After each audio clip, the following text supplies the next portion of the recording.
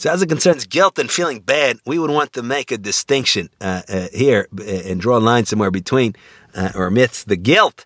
And on one side, we would have constructive guilt, and on the other side, destructive guilt. So constructive guilt is guilt such that it motivates us to change something and to elevate and refine ourselves and repent from our wrongs and to move ahead.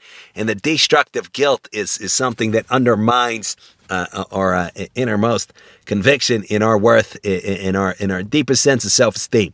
So we would say that, and here we need a lot of really need to focus to refine our thinking, because there's so many complexities and things can get muddled. We can commit category errors and we can really scramble our understanding up. For example, we can suppose that the way to feel good about ourselves is to always be perfect and always be right, and that's not the way either. Or we can think that if I criticize, or somebody criticizes my ways, that's equivalent to me being criticized. So we have to really carefully think things through here.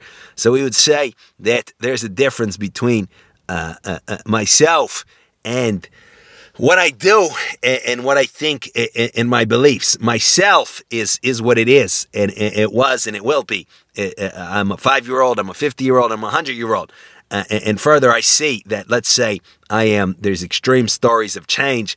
There's a story of an African war general that tragically took the lives of, according to him, thousands of individuals with his bare hands, including horribly the lives of little children with his bare hands.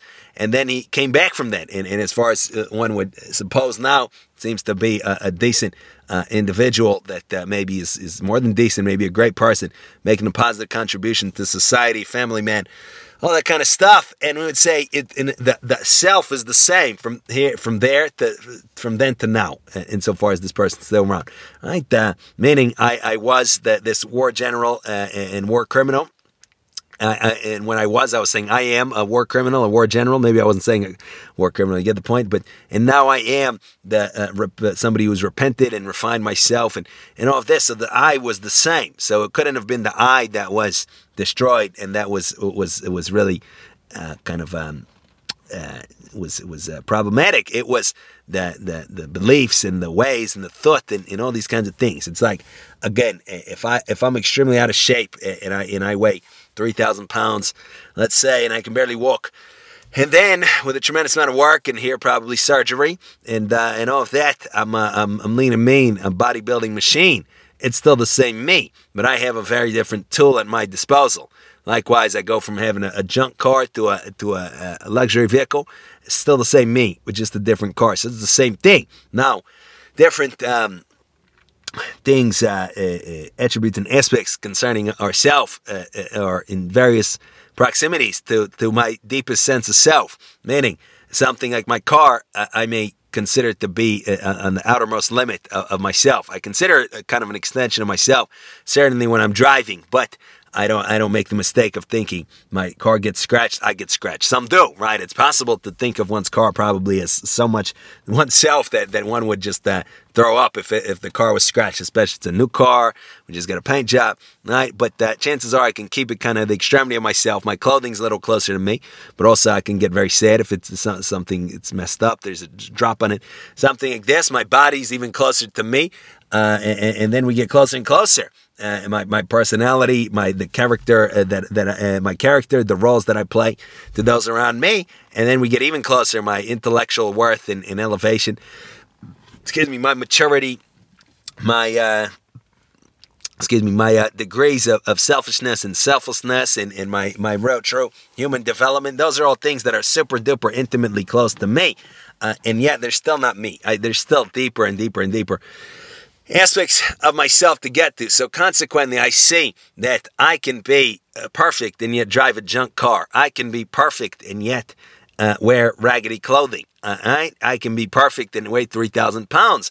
Also, we would go so far as to say I can be perfect and yet have a deeply flawed personality and a really just to be morally trash and be intellectually trash.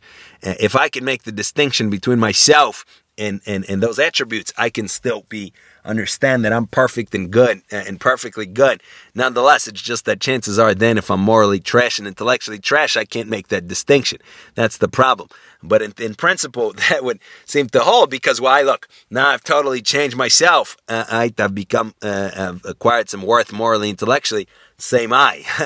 It's like a new car, right? It's a new, or new clothing or something. So would say that constructive guilt is where we can make at least somewhat of a separation, even if we don't feel it. We can at least understand that no matter what I did, it's not the innermost me. And yet I have to deal with it because it's my property. It's like a car I can't get out of.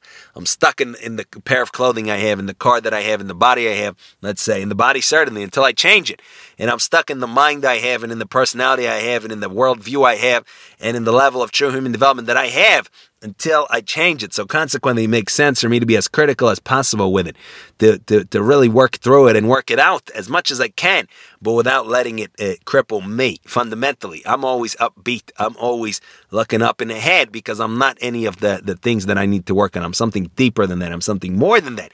But this is my vehicle. This is my clothing. All right. So if I can do that, then I can always take responsibility, and I can feel really bad with it, but it'll be always a constructive thing. The more I cry over my stupidity and over the past not so great things I've done, the more elevated I get myself too. Because again, it would be like the more I see the kinds of how my body needs to improve. And knowing that I can improve it, the more excited I get. I can. Here's a 6-month plan to fix my lower back, my elbow, right? This and that. I have all these things to work on, but I understand it's not me fundamentally. I'm good. It's just my tool. Now I can work on it. Some people it would depress, admittedly, but from a certain angle, hopefully you get the point. So it's the same thing. So if we identify so much with, we're so sunk into ourself, our selfishness, our narrowness, every little criticism against us is a big blow. I can't believe I'm not perfect. I can't believe I made a mistake, right? There's individuals, not that few of them, that cannot possibly admit that they made a mistake. It's inconceivable. Cannot possibly admit that there's anything imperfect about them. Name one thing that's not perfect about you. I can't because I'm so identified with myself. My consciousness has blinded me. I can't see myself at all, no matter what I do. There's individuals that do objectively what we would call objectively horrible, awful things. Mass murders, goodness forbid, serial killers, the war generals that take so many lives. There's no feeling at all. There's no sense of guilt, not even one iota of guilt in so many instances, by all accounts. So consequently, we see that that's also a possibility when we're so blinded, when we're so sunk into ourselves. Conversely, it's possible to be super duper critical for a person that can disassociate a little bit from his or her narrow self, to be very critical, to be very attentive to oneself and one's wrongs and all of this, but to feel great about it. I'm trying to perfect my means of expression. Just like my means of car expression, I want as good a car as possible. My means of clothing expression, give me the best clothing possible. And my means of self-expression, my personality, my mind, all of this. I'm trying to express myself. I'm trying to express perfection.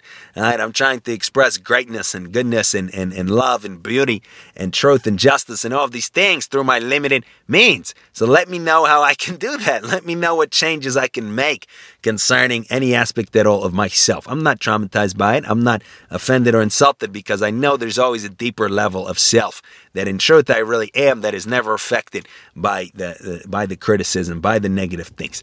So that's the idea. If we can make that distinction, hopefully we can be very critical of ourselves and feel guilty and feel bad and cry even over our mistakes.